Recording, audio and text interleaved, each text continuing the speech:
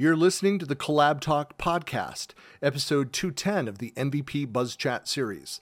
In this episode, I'm talking with data platform MVP, Dr. Greg Lowe.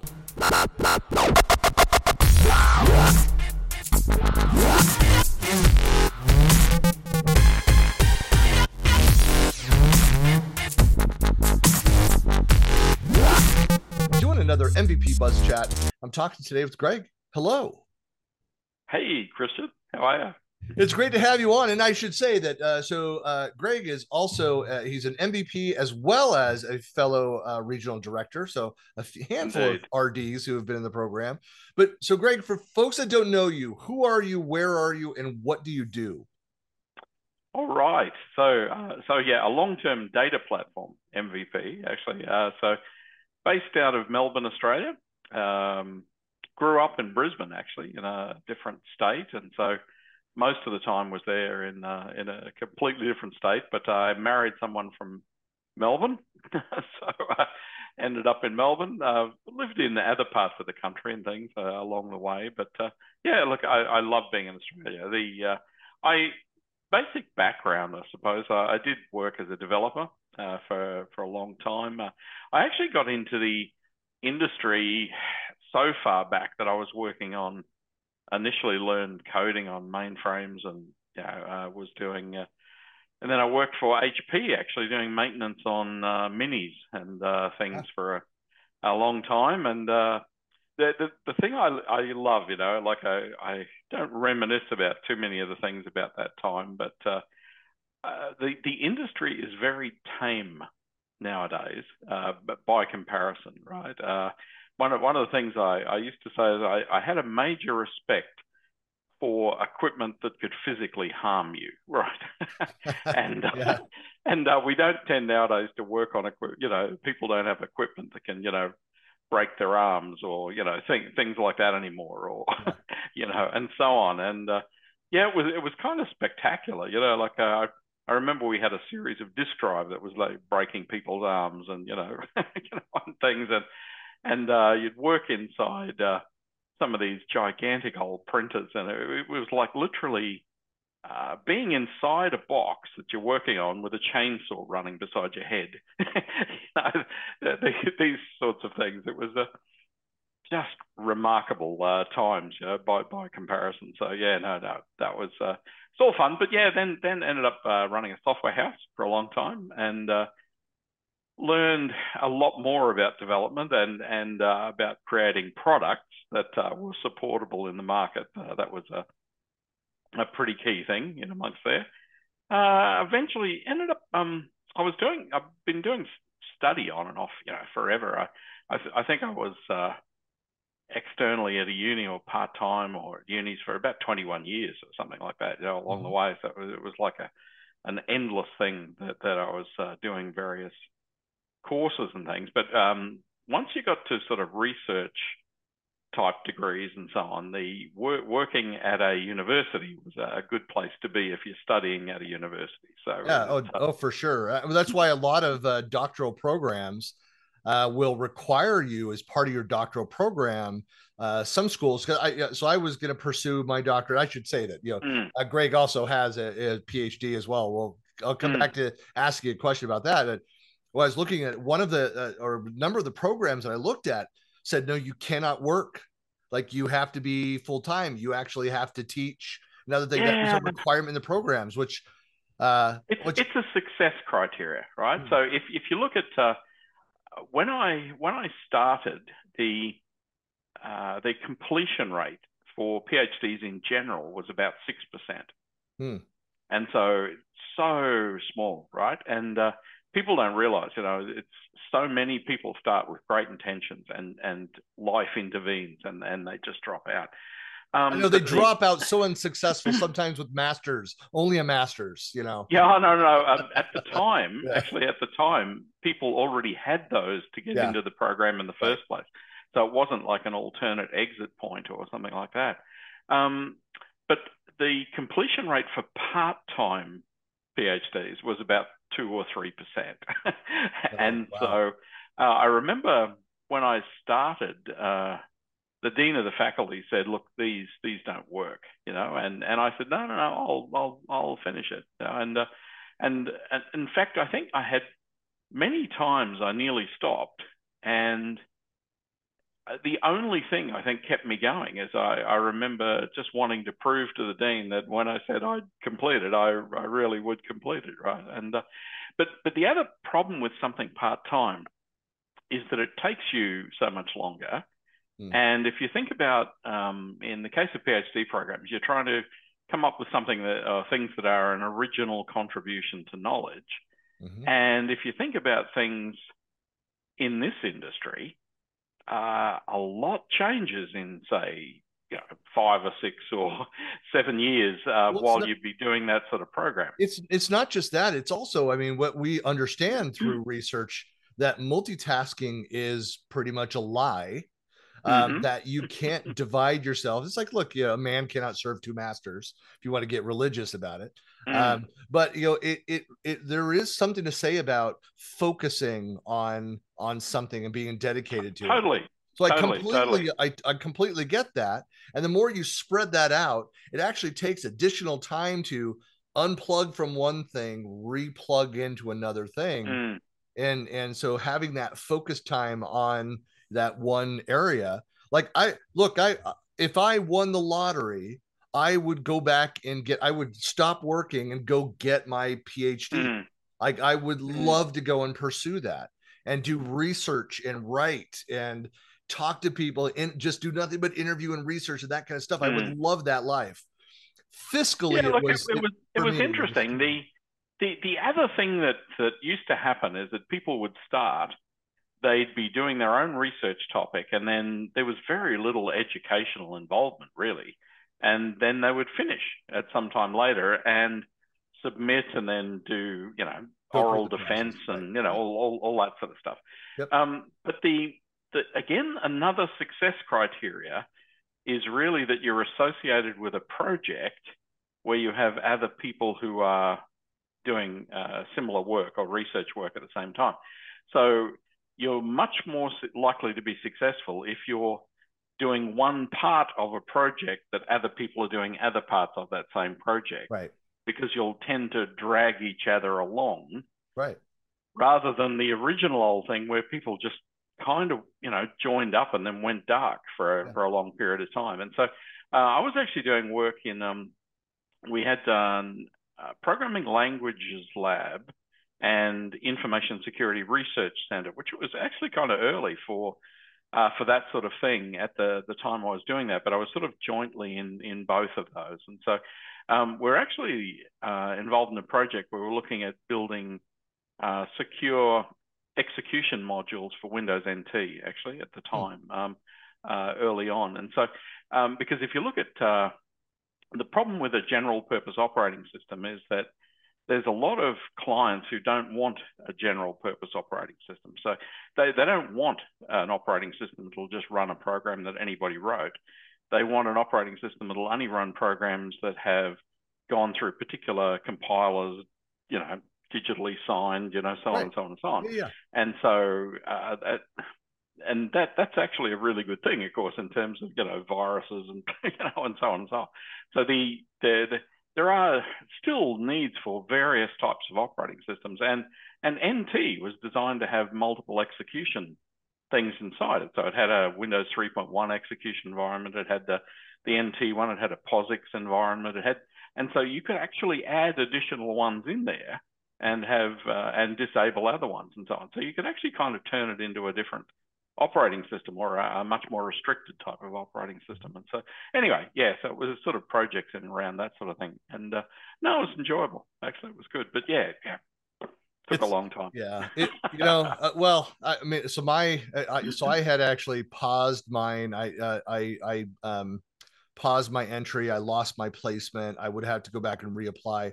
But I was going to study the, funny enough, the given where the world has evolved into, technology has into social informatics, specifically studying the impact of collaboration technology on working teams of people. Yeah, look, there's so many of these areas. Fascinating. right? It would, I mean, And it was such a fascinating topic and would have been so relevant to what we're doing, again, SharePoint guy, mm, in this bit, the well, look, collaboration space. But one of the things I like now is I have a little more leeway to be able to do things like I like to stay in touch with some of the unis and things like this, right? So for example, there's Charles Sturt Uni in Wagga, actually out in the middle of the country here. But I did some study out of their Bathurst campus years ago. But anyway, so I stayed in touch with the uni quite a bit. Actually, had got to do the speech at their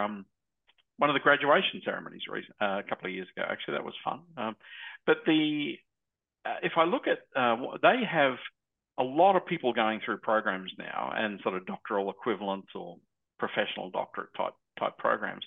And so I like staying as an industry supervisor, as a volunteer associated with those sort of programs. And so like for every year they'll have a research symposium, and I'll go along and spend a couple of days listening. And years ago when I used to go along, was almost quite depressing, the level of what was going on in the research and stuff. But if I look at what I've seen in recent years, there's some completely fascinating work that people are doing. It's just completely changed thinking in a number of areas. Like, to give you an example, there was a guy who worked out how to take his mobile phone, and he could modulate the Wi-Fi signal coming out of his phone to detect breathing and heartbeats at a distance from the phone. So he could literally take a phone, walk up to a door, and tell you if there's somebody on the other side of the door, or things like that, or in an earthquake, which is topical this week, and so on. Often the only thing they have are the phones, and he could find people under the rubble with a phone. wow, Stuff like that. No, just go like that. That's so cool, right? I mean, yeah. And of course, being able, then you say, well, hang on, if you get a number of phones, can you then form an array and right, do a better job of finding people on rubble and so on? triangulate and define this. Yeah. So Yeah. like this sort of stuff just goes on and on. And so I look at these things, and it's completely and utterly fascinating now, some of the projects that are going on. And the other thing I get involved with still is also mentoring people going through these sort of programs. Yep. And so, for example, I've got a mentee at the moment who's a biomed student, right? And but again, the thing that's fascinating there is more in the case of what he's doing. Like, I mean, I don't understand the biomed stuff that he's doing, but it's more helping him just get through the process, of what he has to do to get to the other end, right? So, yeah. Anyway, so look, so I still have an involvement with that. It's just in the background, but I kind of love the fact that's all happening. Yeah, it's so. And what was your? I guess we kind of skip past it too. Is that you've been an MVP for over 20 years. Yeah. So I mean, I don't even know how big the program was back then. But what was that process like? How does it compare to what people go through today to become an MVP? Look, I think still very similar in a lot of ways. I mean, they were awarding you.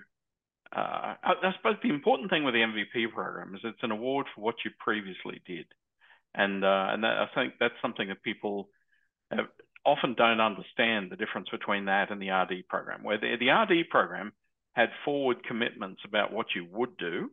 Mm-hmm. The MVP program doesn't have that. So it's like, you did all this stuff, we give you this award, it lasts for a year, you don't have to do anything, right? If you don't do anything, we won't award you again next time, but but there's nothing you actually have to do, right, in that period.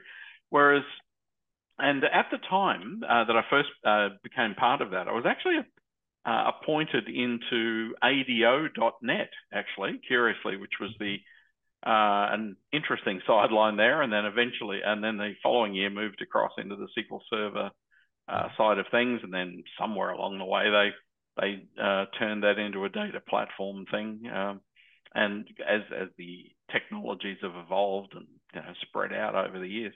But the RD program, I think the thing that's important there is it is more cross technology and business oriented. So if you look at most of the people in the RD program, they tend to be business owners or these sorts of people, or they're involved in boards of corporations or government things, or they have run on government boards or companies and things. And so they usually have a pretty strong understanding of the business related aspects, and they usually have a very broad technology focus. And many will be MVPs, so they also have a depth area that they work in, but yeah, they tend to have a much more of a breadth. And it's I don't know, it's an interesting program. I think it's changed significantly over the years. Sorry, when I first joined, it was the most amazing thing that I was involved with, right? Every day there was an absolute torrent of email and stuff coming on the distribution list, right? I mean, you were talking significant volumes of things in amongst that. And it was the most inspiring thing that I would read every day. And it was funny as well. Like the jokes between the people on the list and so on, it was just spectacular, right? Yeah. I miss that. Yeah. You know, if I look at the list nowadays, there's a few things maybe every day, about one or two things. It used to be 100 things, you know, or more a day, right? And the other thing I find with those sort of distribution lists is that what tends to happen over time is that you get people who want to listen in on those lists because it's so inspiring, but then they end up modifying the discussion on the list to make those people who are listening happy, and you sort of kill the discussion that was actually going on the list because you're trying to make those other people happy. Right. And a big mistake I see on a lot of the distribution lists right now is that I know they're doing it with good intent, where they're intending to try and cut down the email volumes and things like that. But what will happen is somebody will start a discussion, and then immediately somebody from the product group or something will join into the discussion, but take the discussion offline somewhere else. Right. Yep. And the thing I look at for with folks that that is, don't know too, is like the one it was described to me when I joined. So I've been in for this will like 5 years, because they kind of with the pandemic it got weird. It's supposed to be a 2-year position, but it is that the conversations were like a fast track to like the top 300 leaders across Microsoft. So you could ask a question to say, hey, I have this issue, or I have this concern about this, or I saw this new messaging, and you'd have a president or vice president inside Microsoft responding and then pulling in like directly to the thread and pulling in other people and taking action around that. But like you said, I see more of now in the DLs, and there's different distribution lists for different discussion types. I actually prefer the one that it's the direct, where it's just the RDs. I think you still find some of the humor and some of the discussion. That's a really good example. Something I don't really want to talk too much about, but the thing is, you get to the point that the real discussion moves to somewhere else rather than on the thing where it was in the first place. Yeah. And the sort of problem they've run into, it's the same in the MVP list, is that I think they think they're doing the right thing when somebody from product group comes in and moves the discussion off somewhere else. But what they're missing is that they're assuming that no one else on that list is interested in that discussion. And that's not true. There's a lot of lurking. There's a lot of sidebar conversations based off of that discussion. And like, I just, as I mentioned, I supposed to be traveling to go to an RD meetup event next week. And a fellow RD and I were, Sharon Weaver and I were chatting about something, about a conversation that we saw on there. And we had like something entirely, both of us talked about, well, we both need to get back on and comment and add it in, add into that discussion. But it becomes the point of discussion, both business owners, both of us. And so we're talking about the impact of that topic. And it's, I mean, that's, but see, you also learn an enormous amount by watching through the discussion about how something gets solved. Yep. you Right. know, and so on, right? So the thing is, and that's the difference between someone who's embedded or just is in so into the technology, they will thrive even just watching and hearing somebody else Right. getting to a resolution.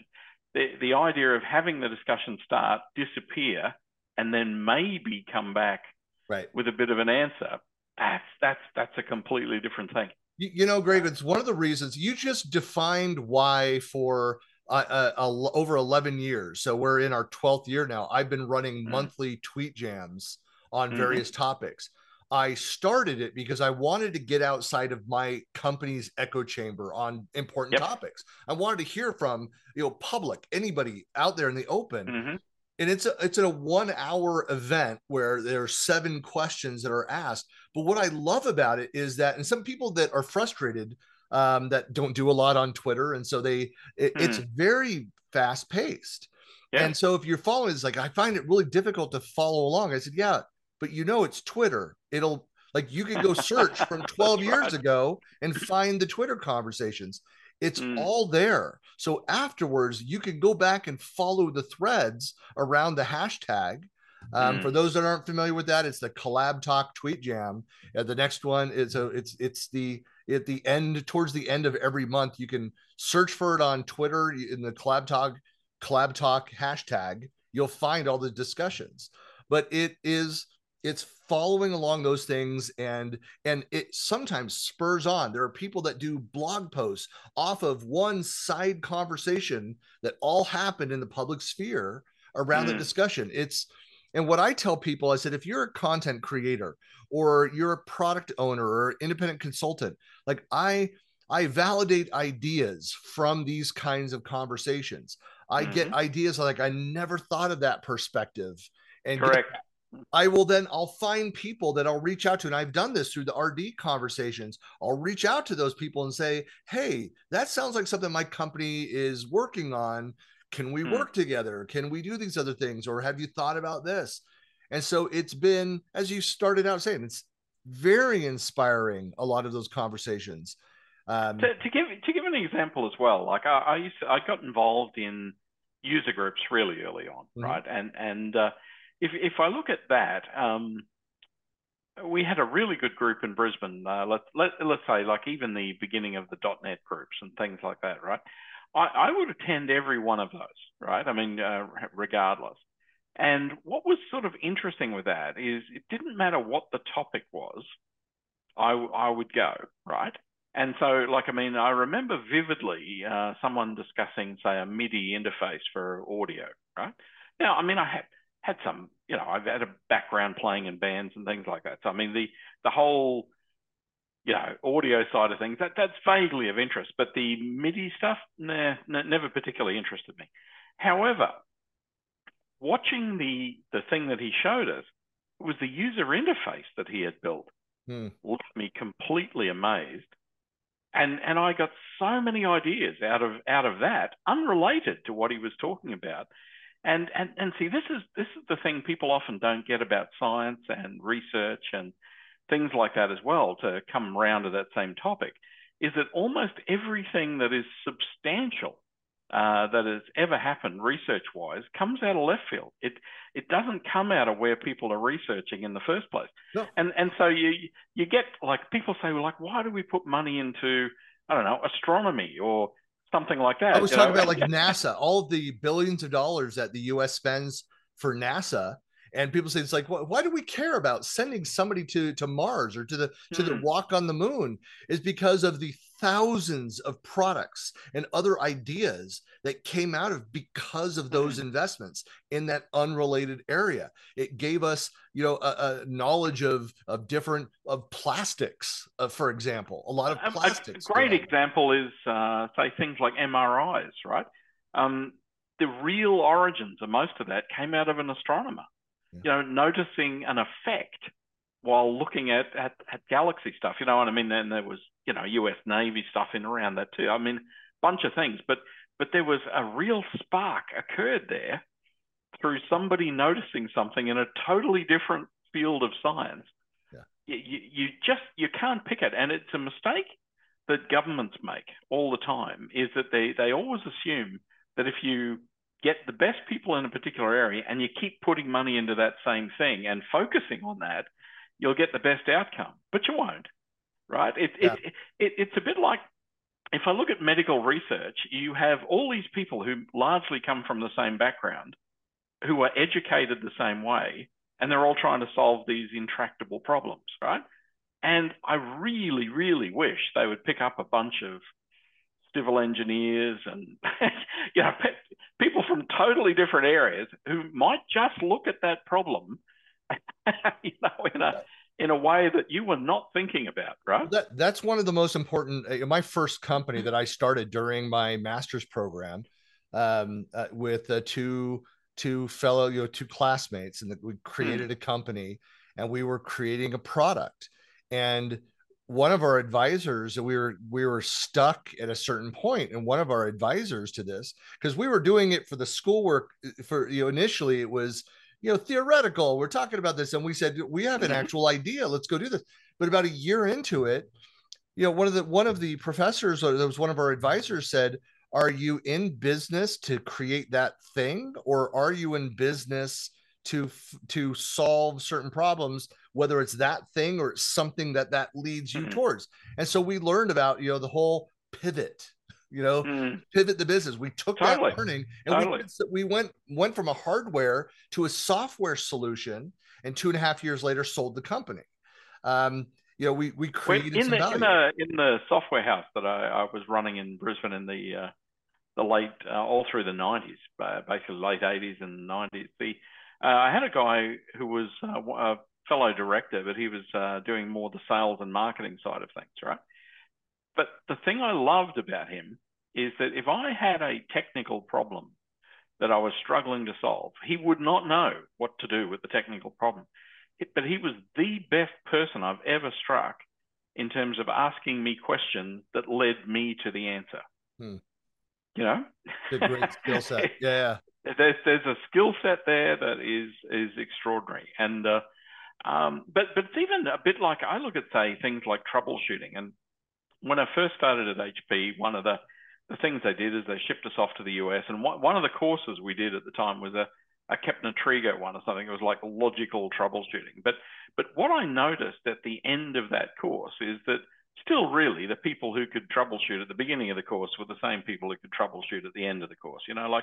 I think that is really not saying you can't teach someone to troubleshoot, but you're diving back further where you need to teach them to think logically, and that's a tough call.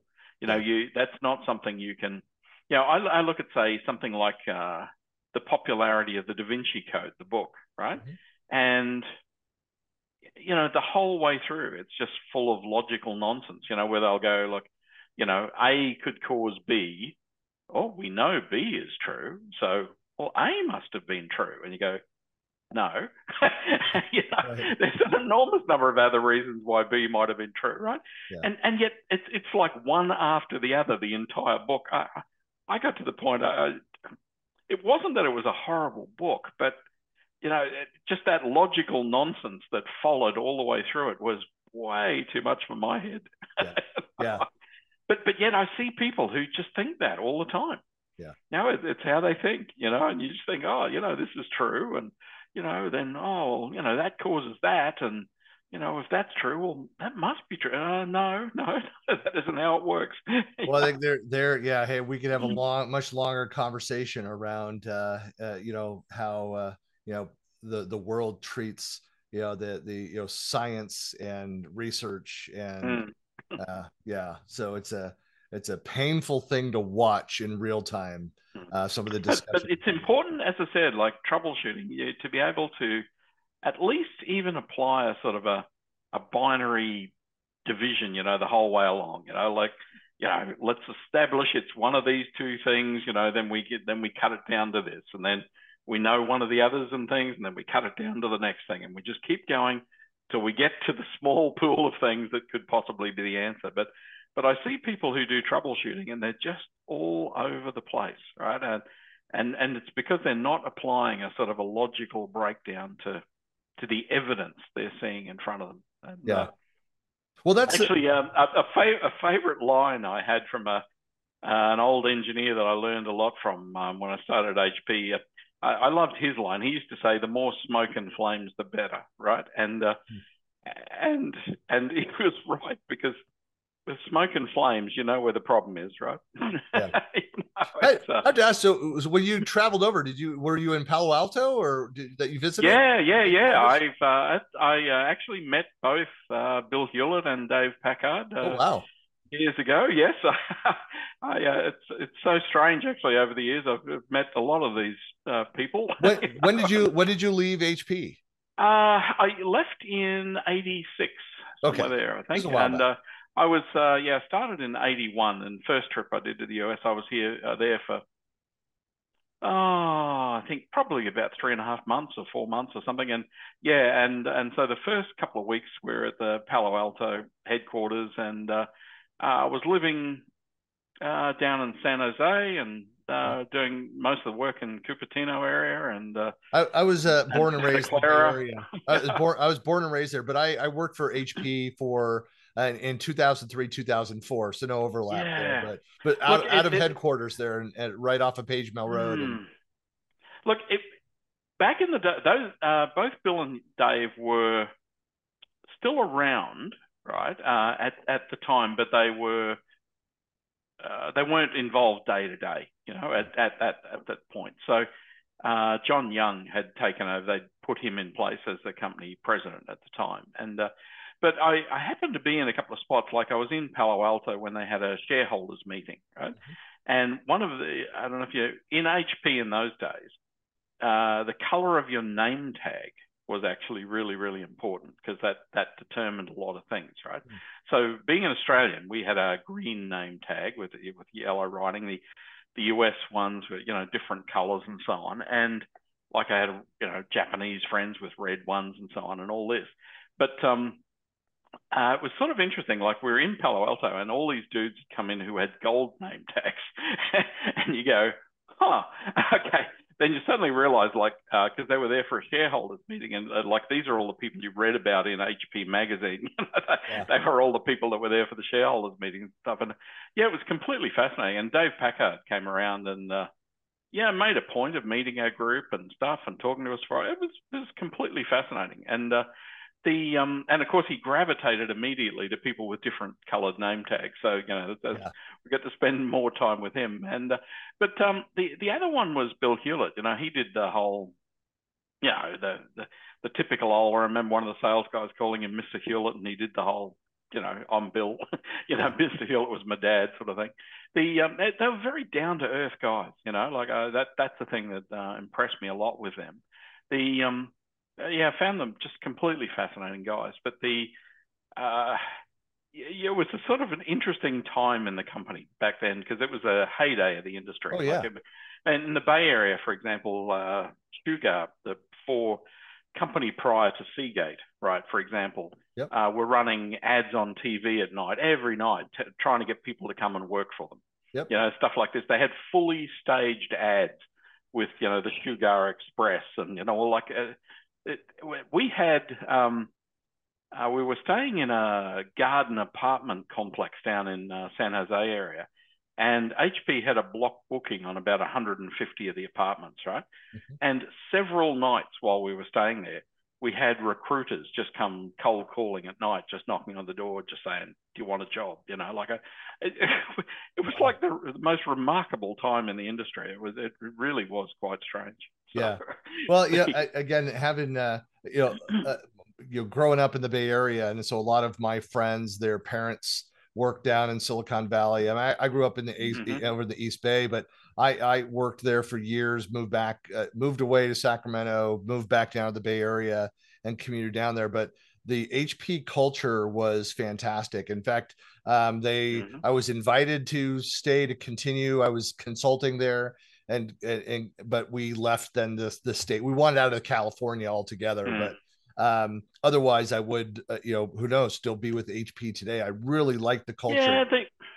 I loved the corporate culture. It was almost at the early stage there, it was almost overwhelmingly, almost smothering, actually, a bit in some ways. But the culture of the place was extraordinary. In later years, I watched the change of leadership and things and stuff. And yeah, I was there when Carly Fiorina came in. And look, I think she got kind of a harsh story. There was some of the change that had to happen, and with the board and everything around that. But it was so. I'm a collaboration technology guy. I was there helping build out and deploy a collaboration platform. The Keychain Initiative was my project, and that I was on, and that aspect of it, the daily, the voices over the intercom of that, the team, the way that people worked, it was just very collaborative. It was very much we're a team going and doing these things. Our objectives are these shared objectives, and I had a clear idea of what I was working on individually, how that fit into a team, and when. Anyway, I mean, again, we can have a longer conversation about that, but it's hopefully the thing I loved with the company at the stage I started in 81, they made all these things themselves too, right? Yeah. One of the big things that started to change by the time I left, actually, in mid 80s, is they had started to just buy equipment from other people and rebadge it, right, and so on. The engineering that went into the products prior to that was nothing like I've ever seen anywhere in the industry ever, before or since. They simply did the best engineering in the industry. And I mean, to give you talk about PhD programs, we had I remember the 7935 disk drive appeared, and there was something like 4 or 5 guys doing PhDs on bits of things in that drive. I mean, there was one who did it on the plastics design. It was so advanced, I mean, who does that, on the plastics design of a disk drive, right? The level of engineering that went into the products in those days, nothing. I've never seen anything like that since, in anything. Well, my first tech job, 91, 92, was with, we actually ran Hewlett Packard's reclamation site. So we staffed it and we did it, and we resold all the used globally for HP. So like if you bought a monitor and there was a scratch in it and took it back, they would ship it back to Rockland, California, which is just outside of Sacramento. Yep. I know the Rockland division. Out there now. It used to be the Stanford Ranch. It was way out there in the middle of nowhere. It's now an ocean of homes all around the HP facility. But anyway, I met at one of the Friday beer busts that every division pretty much, like there was always somebody having one around that area. Every week, actually. I met a woman from the terminals division, and she's always struck me as someone who'd worked in the one job probably a little too long, right? I mean, she could walk up to a dumb green screen terminal, which internally was firmware controlled and stuff like that, and she could just start typing on the keyboard and open up things that would download instructions into the dumb terminal. And then she could just from rote memory, type in enough code to start playing a car game on the screen of the dumb terminal. And I'm thinking, wow, it's been in that division just a little too long. Yeah. Something to be said about liking your job and have some security there. Yeah, I mean, the machine language required for inside a green screen terminal is just getting pretty esoteric. So. Well, Greg, hey, I really appreciate your time and getting to chat. And all good, man. Now that events are starting to open up again, maybe we'll see each other at a future MVP or RD along event. The way. Yeah. So, Greg, for folks that want to find you, what are the best ways to reach you, to find you online? Greg at SQLdownunder.com. Most basic, or just go to SQLdownunder.com. Reach out. Awesome. Well, thanks so much for your we've time. also now got CosmosDownUnder.com as well, which is all focused on Cosmos DB. So, you got that? Is that within your MVP profile as well, that link? Yep. All right. I'll grab it. Or it will be if it's not there already. Excellent. Well, thanks a lot for your time, Greg. And thanks for sharing part of your Saturday. All good.